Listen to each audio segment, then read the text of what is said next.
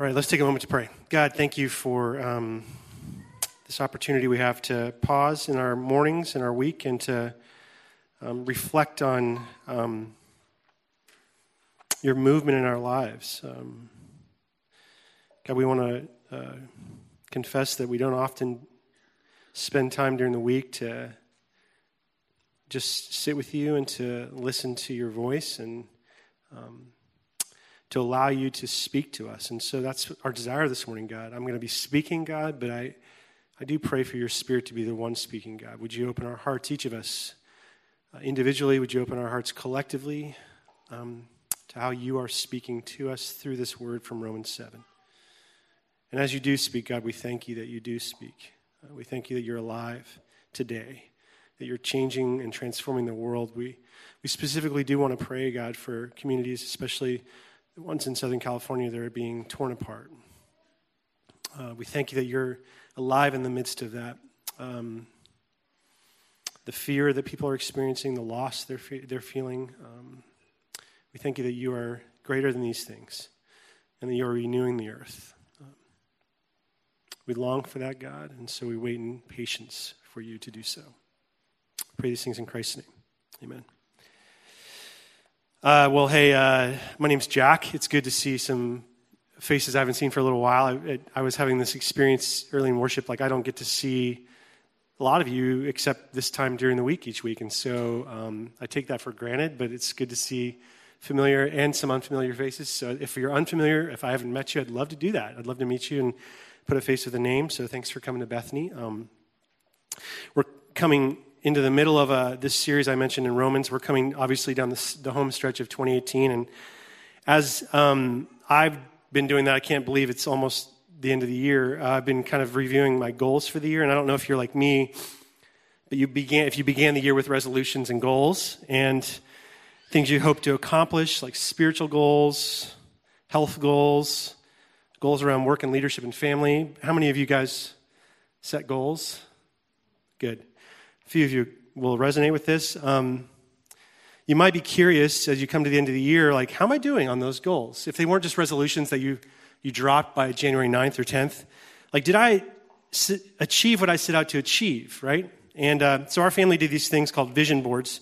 Maybe you've done this at the beginning of the year. My wife found this, or Lamar and my daughter found this in a magazine or something, and this idea of kind of setting goals, but in a way that was visual and inviting, and so my wife created this cool one that sits next to her bed, and I actually asked permission. She's here. If I could show this, I'd steal it off her bedstand, and I'm like, I should probably ask if I can share that. And the reason and so this is kind of her deal, and it is to help her, kind of move toward her goals. It's not the actual goals, but to help her move that direction.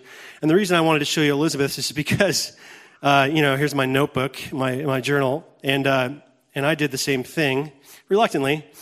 And here's mine. You can barely see it, but I'm not the most abstract thinker in the world. Very, very concrete. So I had like 6 buckets: parenting, family, health, fitness, relationship, intimacy, wisdom, skills, and knowledge, leadership, vision, and travel adventures. So I had some goals there. And I was curious, coming into the middle of November here, like, how am I doing on this thing? And did I achieve what I set to achieve? And as I looked at this, surprisingly, I shouldn't be surprised. Surprisingly little was accomplished on this deal. For example, under wisdom, skills, and knowledge, I set out to read 18 books in 2018. And actually on the next page, I have the list of books. And I checked off one. Actually, there's 21 there, which shows you how bad I am at math. And then I think I've read one, maybe 2. I've started 6 others, which are sitting in our house. And the rest I haven't even bought yet. So that's how I'm doing on that goal. And so the question that kind of, and there's other goals too, the question I ask myself is, why did I feel so badly at that goal? Like, I love books, and Elizabeth will tell you I'm constantly buying books, just not the books I intended to buy. And could it be that my goal was just too high? Like, you think 18 books, woo, that's ambitious.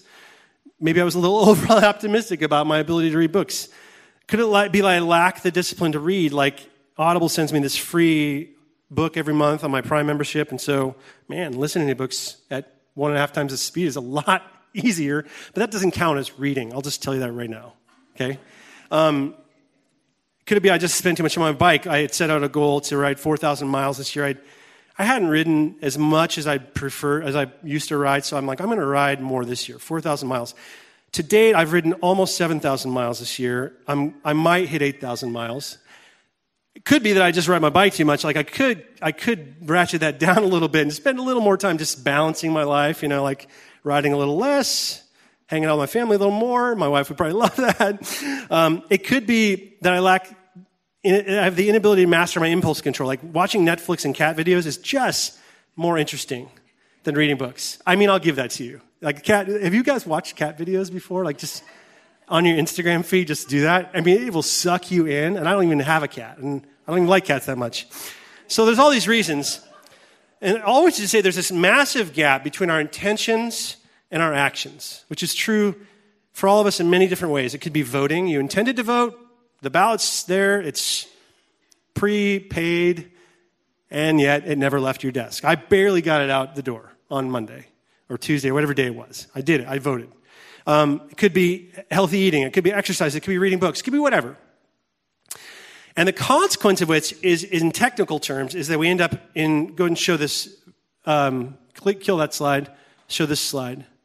In technical terms, it's called the abyss of stuckness. This is a real thing. It's on the internet. I found it on the internet. I know it's kind of a low grade. I think some fourth grader created this thing, but it's true. So there's a great intention, great outcome, and yet we find ourselves stuck in this not so great reality, this abyss of stuckness, stuck in the gap between our intentions and our envisioned outcomes. I mean, how many of you, this is true? Like you set out for, yes, you're in the abyss of stuckness. Now, why am I telling you this? Other than just happy Sunday. Well, in Romans 7, Paul tells us that the abyss of stuckness is the same with the life of faith. Romans 7, verse 18, 19. I have the deep desire to do what's right, but not the ability to carry it out. There it is, the abyss of stuckness, 2,000 years ago. I can aspire and envision the right, but I don't find myself with the actual power and to execute on the right. I just can't do it. There's a deep gap in the human heart, that's what he's talking about, between our intentions on one end, what we know to be the good, right? Whatever the good is, and then our actions on the other end, okay? And we all face this gap at one time or another in our lives. For example, we know that God's for us. We're told this hundreds of times in the Bible. I'm for you, I'm for you, I'm for you. And yet we do not live out of that belief functionally most days of our lives. We not only don't believe that God's good, but we believe that God's against us. And so then we don't really believe that God's for us, and we fear others. We let out the fear of man, or humans. We're anxious, we lack hope, we lack confidence, we lack courage, which on our worst days can be this downward spiral of fear and shame. On most days, the abyss of stuckness looks like lack of joy, lack of peace, lack of direction, mired in doubt, right? And that's just one example. And thus there's this stuckness in our lives of faith that we all experience at one time or another, between our intentions, our hopes, our desires, what we hope faith looks like, and then where we actually find ourselves, our actions, our attitudes, how we're actually living our lives, right? And thus today what I want to do with you is explore that gap, the abyss of stuckness a little bit, between our intentions and our actions that's existed for thousands of years, and yet is hampering our growth and preventing us from being and becoming the people that God desires us to be, okay? To that end, we're going to consider three questions, what, why, and how, or what, why, what, how, excuse me. And they're listed in your bulletin. If you don't have a bulletin, it's going to be a little bit like a sandwich, okay? So Romans 7, we're going to look at why this gap in verses 18 to 20, and then what not to do actually to kind of achieve, to get over the gap in verses 7 to 12. And then we're going to skip to the end of the chapter, verses 21 to 25. How? Okay? And so if you're gluten-free, the meat is in the middle. That's the why. 18 to 20, I spend most of my time there. If you're vegan, I don't know. Sorry. 7 to 12, pay attention then. But anyway, the beginning, the longest, that's the meat. Okay? So chew on this. Why the gap exists. Verses 18 to 20. Why don't we do what we want to do when it comes to faith? Whether that's live with more courage in the face of a trial, or act justly in the face of injustice, or exhibit joy in the face of fear and doubt. Like, why? And Paul says, verse 20, if I do what I do not want, it's no longer I who do it, but sin that's dwelling within me. So right there, that's an amazing statement. Paul gives us the why. Because he's saying there's me. If I do what I do not want, it's no longer I who do it. There's me, but something in me. And that something is sin. Okay? Which I'll just say is not a popular conversation to have today, especially even with churches. We don't like to talk about sin, like most of you. It's sin and it's money. I wish I'd known I wouldn't have come to church today. And we don't like the word. We especially don't like the word when it's talking about us. Like, we don't want to talk about our sin. We'll talk about our shortcomings, our failures. We have euphemisms like slip-ups, flaws, weaknesses. But when you talk about sin, it's this sort of archaic and harsh word. Like, why? Don't talk about my sin.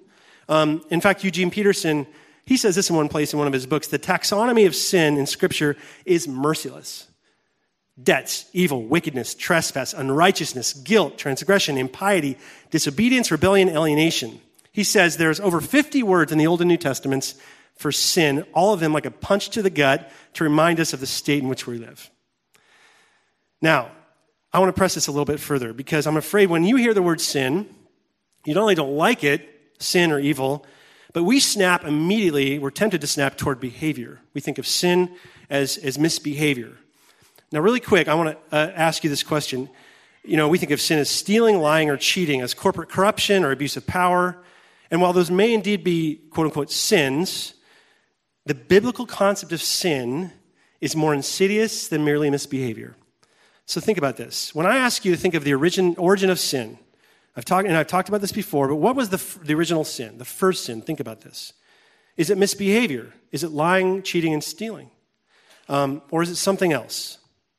And you see, what we normally think about sin, say about sin, is that it's some sort of misbehavior. We think of the original sin, Adam and Eve, Genesis 3, eating the so-called forbidden fruit, right? That's what we think. But was that their first sin? Was that the sin? See, look at Genesis 3 sometime carefully. And what you're going to find is when Adam and Eve are in the Garden of Eden, and there's this place in Genesis 3, they're walking around, they come to the tree of knowledge, right? And of course, there's this fruit in that tree that they're told they're not supposed to eat. Remember this? And yet, in that same place, the same time, there's this serpent, the evil one, the devil, okay, personified. And that serpent says to Eve, did God say you should not eat from this tree? And that's his first trick, right? Actually, the first trick of the devil is to insert doubt. Not that doubt's bad, but he inserts this sort of, did God really say that? And then, of course, the woman says, no, he said that. We can't eat from this tree. If we do, we'll die. And then remember, this is the second thing the devil does, and this is important. Verse 4 of Genesis 3, oh, you won't die? For God knows that when you eat of this tree, your eyes will be open, you'll be like God, and you'll know good and evil. And, of course, they eat from the tree, and they do die. But here's the point. Did you notice what the serpent said there in verse 4? It's very subtle. Did God say you'd become like him? Did God say you'd become like him? And if you back that train up just a little bit, Genesis 1:27, you're going to find this truth. They are like God. They are made in the image of God. They're God's image bearers. Let's make them man and woman in our own image. They are like God. See, we hear that the first sin of humanity is eating a fruit. It's this sort of outward action, and we're not going deep enough, friends. A careful reading of Scripture reveals that it's actually an inward unbelief, something deep within us, not outward misbehavior, that is our root issue. Adam and Eve believe the lies of the enemy, specifically the lie that they are not like God, that they don't bear God's image, that there's something fundamentally wrong with them, bad about them. And they're misshapen, they're twisted. And that's the first sin. It's not taking the fruit, that's an act of disobedience, but it's not breaking a rule. God cares about rules. Don't hear me wrong here, but it's the inability to listen, to understand, and live out of the truth of who they are. That's the sin. That's the breaking of the relationship that they had with God, that causes them to retreat and go into shame and leave the garden. And the challenge for us, the application for us today, on this very little aside from Romans, is that we face the same challenge as Adam and Eve did millennia ago. Will we believe what God says about us, as well as about all of humankind? Or will we make choices about what to do with our time, money, our bodies based on some other criteria, some other voice? Will we listen to the voices crying out in the magazine stands that tell us we're inadequate because our body is not the same size and shape as that person? Or that we lack intimacy because we lack sexual appeal? Or that we lack success and worth because if we can get there if we just put 10 steps in one little pill? right? That a black man is inherently a threat, as well as a Muslim refugee, a conservative Republican's a narrow-minded bigot, a Democrat's the cause of every evil we're facing today. Will we believe those things? Or the voice of God proclaiming delight, forgiveness, freedom, wholeness for all people? Will we believe that or the other? What will we choose to believe today? That's the question. And why that's such a critical nuance in the definition of sin as we come to Romans 7 is what Paul says in verse 20. Now I do what I don't want. If I do what I don't want, it's no longer I who do it, but sin dwelling within me. So he says here that there's just sin, this unbelief, this twisted version of himself that's dwelling within himself. It's like spiritual schizophrenia. Do you notice this word dwell? It's a very, very important word. In other words, evil and sin are not just things that act upon us from the outside, sort of like a horror movie, right? Nor is it something that comes into us, temporarily camps out, and if we just know enough about God and what to do in those situations, we can kind of shoo it away and get on with life. That's not what Paul says. It's at home in us. The word dwell means to inhabit. It's actually the same word that Paul uses for the household of God in Ephesians, the oikos. It's like taking up residence in you, making a home with you. So sin, evil, the unbelief that we all have around ourselves and our identity has the capacity to dwell in us, to make home in you, to reside there. It's deeply rooted, deeply, deeply rooted, deeper than you know. And as a result, because the thing is living in you, and because Paul said earlier in Romans, remember this, that Christ is as well. Christ is living in you. There's this deep splitness in our hearts, and we are stuck in that gap between belief and unbelief, which most people, I'll just say, especially ironically the commentators, the theologians on this passage, has caused tons of difficulty for them. I don't know why. Maybe they're just thinking too hard about it. Most people deny, for example, that Paul is speaking of his present experience. They're going, well, Paul's talking about how he used to act and feel before he met Christ, and he was a killer. He presided over the execution of prominent Christians. He's talking about his old self, but he's a new guy, right? Indeed, verses 7 to 13, if you read it again, he's talking in the past tense, right?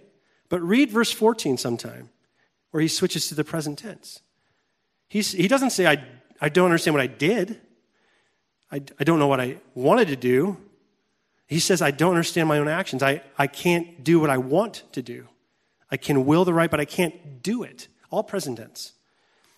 And that seems to indicate that Paul's talking about his present experience, saying, I see myself riddled with sin.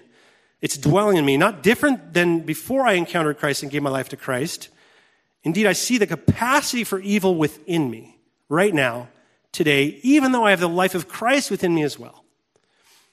And if you take that reading, which I think is the most plain reading, it doesn't require a lot of theological cartwheels, this passage is going to bug you. It's going to really bug you. Because it's bugging people it's been bugging people for years. Like, here's the reason why. There's this popular paradigm, I'd say in Seattle especially, that there's a bell curve of good and evil. You know the bell curve? A lot of us remember this from school. I was often on the low to middle part of the bell curve in school. You know why, because I don't like to read. But anyway, there's a bell curve of evil between belief and unbelief when it comes to the human race. So most of us believe on one hand there's a small number of really spiritual people, giants, saints, who are just virtuous. They're super spiritual. These are the Mother Teresas, the St. Francis's, the Rosa Parks, the Desmond Tutus. They're unique, they're extraordinary, and there's just a few of them. And if only we could just aspire to be like them. So we put them on posters and we quote them, and I quote them all the time. And then we also believe there's a small number of really bad people, evil people, totalitarian dictators, genocidal maniacs, the Hitlers, the Pol Pots, and thank God there's only a small number of them, right? And the rest of us are just somewhere in the middle of the bell curve. Like, we're the Lake Wobegoners. We're all strong, good-looking, and just above average, right? We're basically good people, right? You're just in the middle. That's good. Paul absolutely destroys that whole paradigm, if that's your paradigm. He blows up the bell curve. He says, look where he is. He's on the evil side of the curve. What does he say? I'm unspiritual. I'm sold as a slave to sin. I don't understand what I do. What I want to do, I don't do. I do what I hate, I do. He's unspiritual. He's evil. He calls himself that.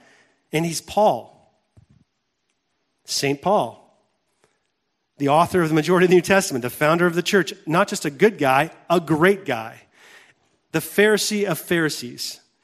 So you see, by acknowledging that though I'm the best and I desire to do the best and live life to the fullest, I'm the worst. and though I have the life of Christ in me, I'm filled with doubt and unbelief. And though I'm a leader, I'm desperately evil. I'm conflicted. He's smashing right through all of our conventional thinking and not giving license to sin, saying, hey, go live like hell. It doesn't matter. Have fun. He's saying, even the very best people, even in the very, very best people, there's a core of evil, a capacity to do far greater things, far worse things than you could ever imagine. And it's hidden from you. It's dwelling in you. And in sometimes, certain situations, it's stress, it's temptation, it's your marriage to a difficult person, it's a working relationship with a difficult boss, it's a failure.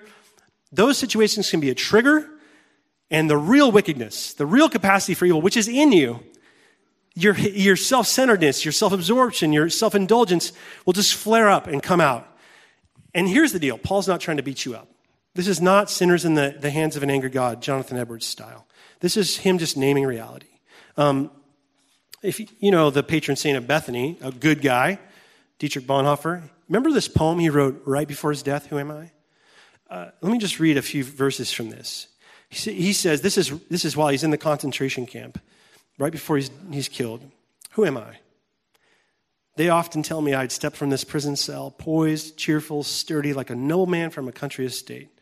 Who am I? They often tell me I'd speak with my guards freely, pleasantly, firmly, as if I had command. Who am I? I've been told that I suffer the days of misfortune with serenity, smiles, and pride, as someone accustomed to victory. Am I really what other people say about me? Or am I only what I know of myself? Restless, yearning, sick like a bird in the cage, struggling for the breath of life. And as though someone were choking my throat, thirsting for words and closeness, shaking with anger and capricious tyranny, bedeviled by anxiety, awaiting the great events that might never occur, fearfully powerless. Who am I? That man or the other? Who am I? And I think this question around who we are, it shouldn't trouble you like, oh my gosh, what do I do? It should just be like a look in the mirror. This is like Paul's, I think, first look in the mirror. Like this is who I am. And it's confession. With Bonhoeffer's confession, Paul's confession is just, it has a crisp reaffirmation, countering the view that evil and corruption don't stem from the environment outside of us. Sin's all around us all the time. Like, we're seeing the propensity for violence in our society right now on sort of a massive scale with another shooting this week too. In our complacency in our government to do anything about it, we're seeing it down in Southern California as the environment is being degraded. You know what I'm saying? And having these horrific consequences. Thousands, tens of thousands of people losing homes. I mean, the rise of racism and nationalism and extremism, sin's all around us. And yet Paul and Bonhoeffer are just saying, it's also in our thoughts for revenge. It's also in our bitterness. It's also in our selfishness to take care of those in need all around us. I mean, just look at the number of homeless and I drive by them all the time. Just kind of indifferent. Somebody else will take care of that. It's in our lustful desires and greedy intentions. It's in those who we ignore and neglect, especially when those are our people.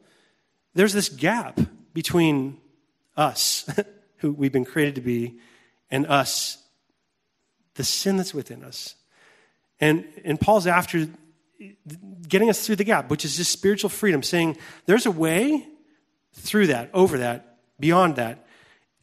And yet, let me just show you real quick. There's a way that you might think you can get through it, that you must not, and then there's a way you will, okay? So does that make sense why the gap exists? That's the meat. Sin. We live in a sinful world. We have sinful hearts. So let's move to the second thing real quick. What won't work against the gap? Because this is the thing most of us, I think, functionally, when we hear this, are like, oh, I know. This is what I'll do. Vision board. Goals. Boom, boom, boom. And we approach life that way.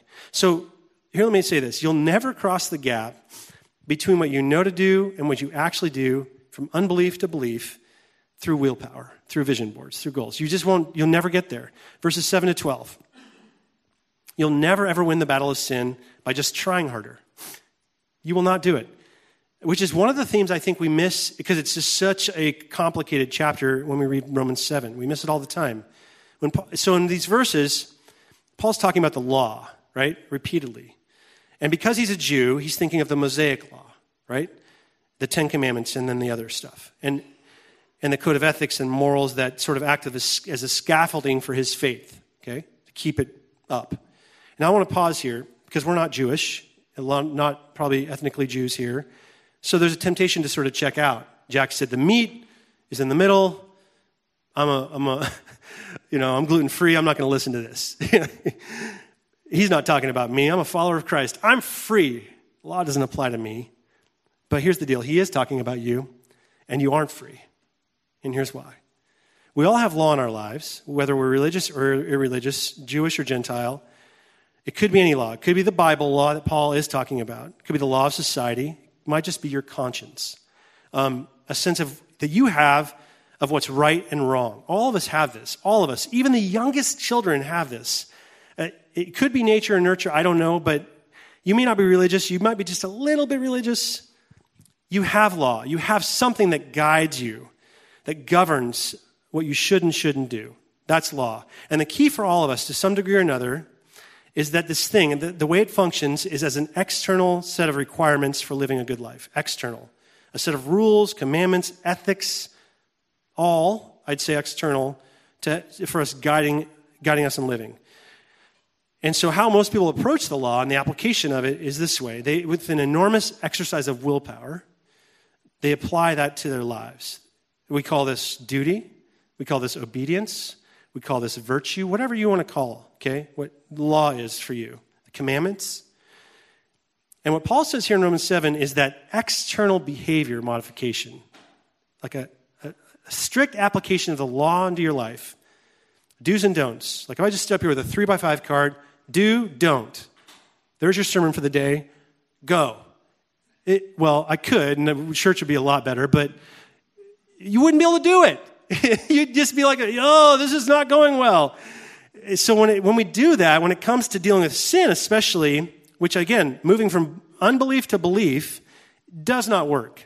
And to illustrate this, Paul gives us a little autobiographical sketch in verses like 8 and 9, where he's talking about how he was a legalistic Pharisee before he met Christ. He says, I was alive apart from the law, but then one of the 10 commandments, thou shalt not covet, came home and slew me. It killed me. So what he's doing here is he's telling about a time in his life, thinking about the commandments, it made him happy. He's like, man, I feel alive right now because I am keeping all the commandments. I'm going to the synagogue. I'm speaking all the time. I'm invited to lead and teach. Everything's great. I'm a good person. I'm alive. I must be doing good, right? And then Paul says that he began to think about the meaning of the 10th commandment, thou shalt not covet, the last one. And when the real meaning of that commandment came home to him, after he met Christ, it killed him. It slew him. The commandment, thou shalt not covet, devastated him. And he felt like he was actually spiritually dead, way worse off than he was before. And here's why. He meditated on it. He came to realize what other people have realized, which is this, that this is the only one of the 10 commandments that is actually internal, not external. It's internal. It goes right to the heart. All the other commandments are about, they demand behavior. Don't kill. Don't lie. Don't cheat. Call your parents. I see your parents are sitting with you. So there you go. But, make sure you honor your parents. And so, but then this one comes along, and it's not about behavior. It sort of is, but it's talking about the attractions of your heart. That's what covetousness is about. It's what is your heart most attracted to? What's your heart fixed upon? It's talking about the motives and desires and passions of your heart. And remember what I said about sin, that it's deep within us. You see how these are connecting now? So when he realizes that the 10 Commandments are not just about what he does and doesn't do, they're not talking about behavior, but motivations, desires, he knew he was dead. He may have been going to church, doing good, but he knew he was dead. That's to say he couldn't possibly save himself through effort. He never would. See, it's one thing to change your behavior. We do this all the time. Change your habits. There's books on it, shelves of books on it. But you can never summon up enough willpower to change the flow of your heart. You can't do it. Your heart flows in a direction. It's attracted to certain things. It longs for certain things. This is why when you see it, well, hopefully some of you are married now, but when you saw that person across the room, your heart just fluttered. Your heart flutters towards certain things. You can't change the flow of your heart and just say, stop, heart. It just doesn't work through sheer effort. And so when Paul realized that the Ten Commandments is actually about a heart issue, he realized he needed a new heart. And this is what the Bible talks about all the time. Human beings need new hearts. It's Ezekiel 36. I'm going to take out your heart of stone, give you a heart of flesh. When he realized that, he knew he needed something that can only come from God. He could never do this on his own. I can't take my heart out and give myself a new heart. He was dead unless God came and just changed the currents of his heart, changed the directions of his heart. In other words, the 10th commandment, thou shalt not covet, is you need a new heart. You all need new hearts. Actually, it actually says something more. You need, according to St. Augustine, you need a heart whose loves are reordered. That's what the 10 Commandments is all about. Because the word covet means, it's this old English word that we still use for some reason, because it really is the only word that means what it means. It doesn't mean to want. It means to inordinately want, inordinately desire. Like a life-dominating craving or desire for something. That's what it means to covet. So, for example, I love riding bikes. I love my wife. I love God. But those loves need to be ordered. If they're not ordered, then I'm inordinately wanting bikes. Or if I don't order my love for my wife Elizabeth correctly, I'm inordinately putting expectations on her that only God can fulfill, right? So all those things deserve to be loved, but when you get them out of order, that's what covetousness, that's when it becomes real. There's an order, there's an importance to those things. And what's crucial is your heart, when it's in tune with reality, if you put the first things first, the most important things first, if you love God first, as the Bible tells us to, if you base your hope and happiness on God first, God alone, more than anything else, if you base your self-image, your significance, your security on God, and then allow other things to flow, if you love God first, the Bible promises that you will cross this gap. You will. You will not get stuck in the abyss of stuckness. So Paul's saying to you that you don't need a bomb-proof ethic for living the good life. You don't need that. I mean, it's good, but you don't need a more strict moral code of conduct to somehow get right with God and then get to heaven. That's not the gospel. And if that's what you've been told is the gospel, you've been told a lie. Paul is saying you need a new heart with reordered loves in tune with the nature of reality. And without that, you'll never cross this divide that you're in or you're facing. Because God's law and his love is not about external behavior. It's not about that. It's not about effort. It's not about obedience. It's about surrender. It's about rest. It's about opening your life and your heart to the presence of another who offers the gift of real life. Real life. Which brings us to the final thing today. I'll spend just a little time on this, and then we'll invite the worship team up. Okay, so that's how not or what not to do. Okay, don't just try harder. Don't do. The vision board was fun, but it was depressing too. So how must we instead approach this gap? And this is the crux, the end, the thing we've all probably heard before, verses 21 to 25. It's at the end of the chapter. When Paul says in verse 24, what a wretched man I am. Who will rescue me from this body that is subject to death? Thanks be to God who delivers me through Jesus Christ our Lord. And I want to do three things really, really quick, okay? That Paul offers as a way of approaching this abyss, this intractability of sin, and the powerlessness that we face to overcome it. Three quick things. Kind of take-homes for you. Number one, confess. That's what he does. First of all, what a wretched man I am. That's the first of all the 12-step programs. That's the first thing Paul says you should do.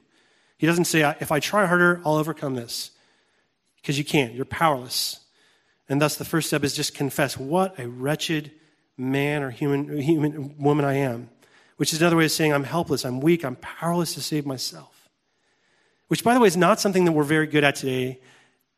You go outside these doors, you go to work tomorrow, you tell your boss, yeah, I'm not very good at what I'm doing, you're going to lose your job, probably.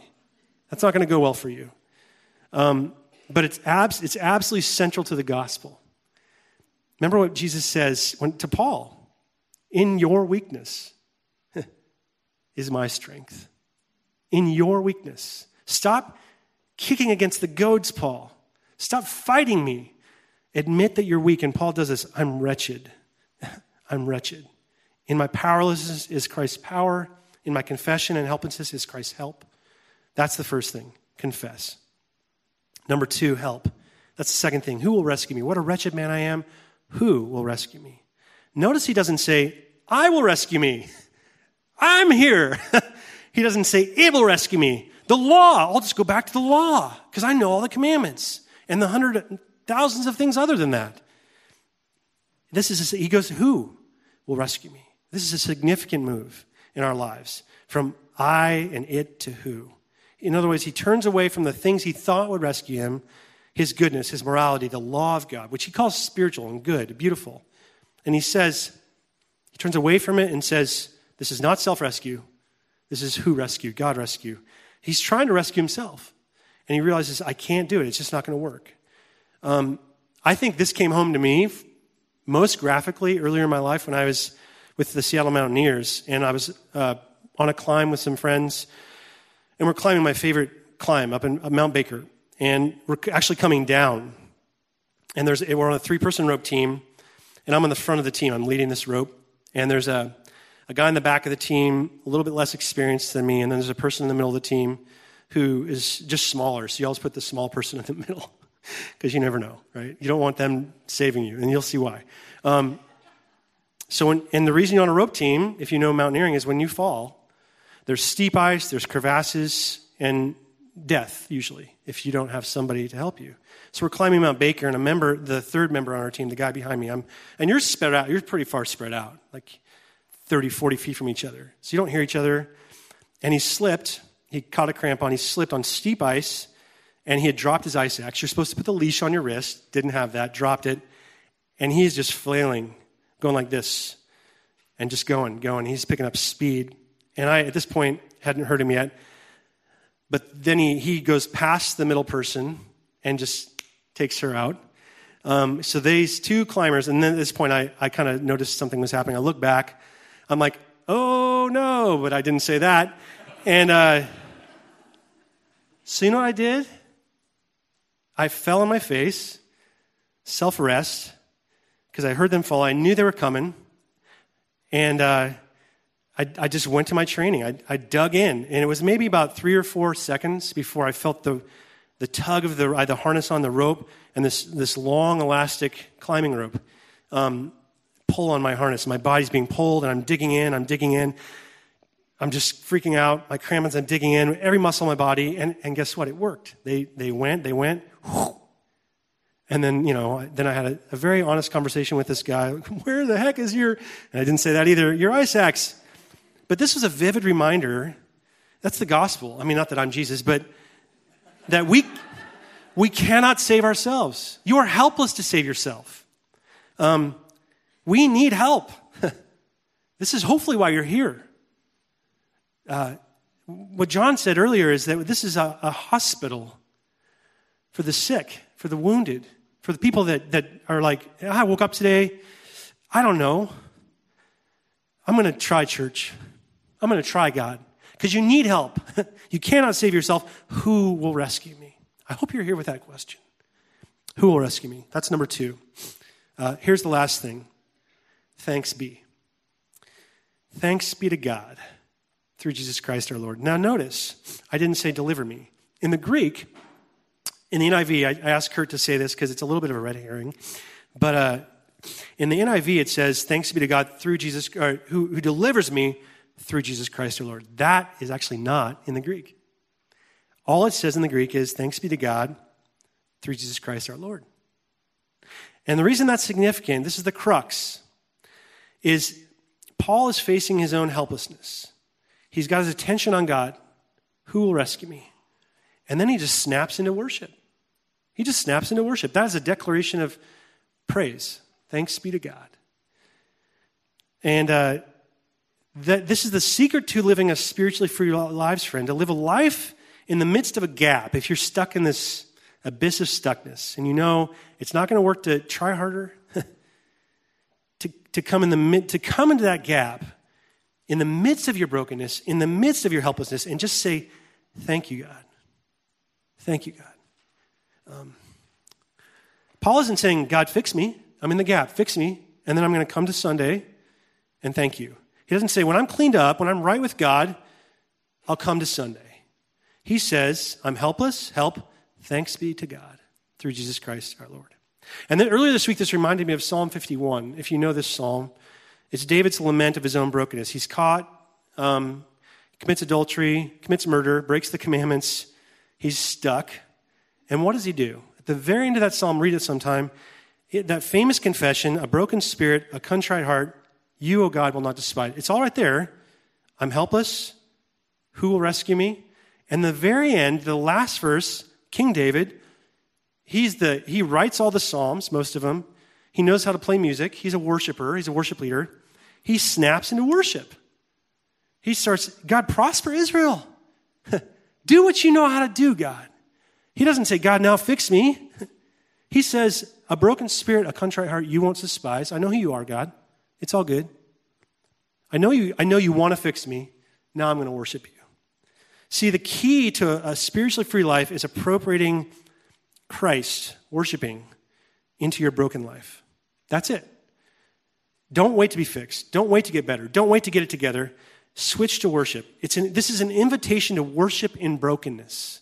I don't know how many of you, I certainly have friends that do this, that I don't see here for months. And then I find out the reason was their marriage was imploding. They had some sort of physical thing. They didn't want to be seen. They're spiritually dry, and they hear the songs, and it's just like karaoke to them. They're like, ugh. And this is an invitation to come to worship with the mindset that I can appropriate Christ. It's not about the stuff. It's not about trying to get better. It's just saying, God, you're here. I don't connect with it all, but I'm going to worship you anyway. I'm broken. That's the ultimate way to live freely in the midst of this deep spiritual gap. Just thanks be to God through Jesus Christ our Lord. That's the way you fight sin, actually. And so that's what we're going to do. We're going to worship. We have a couple songs left in this service. And I want to invite our worship team up.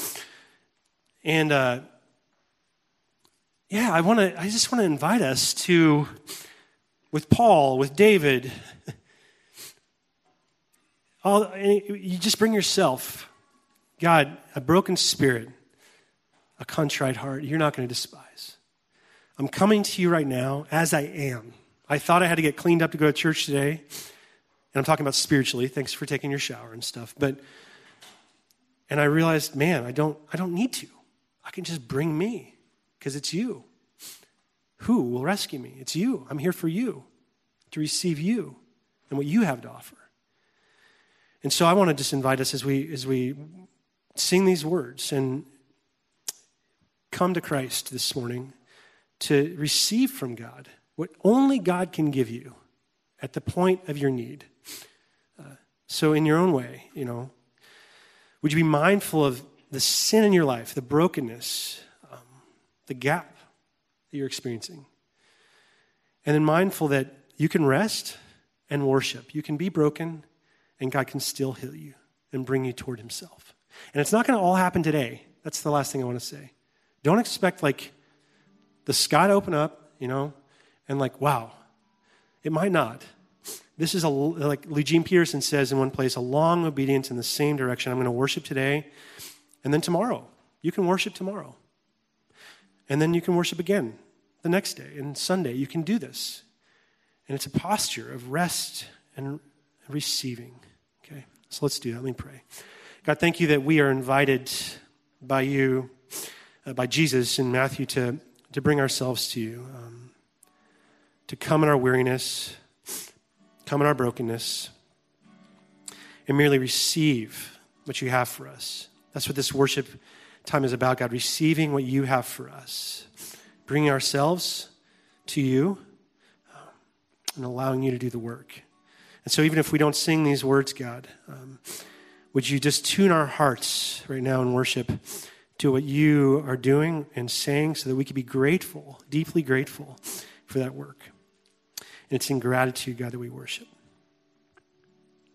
Pray in Christ's name we say amen.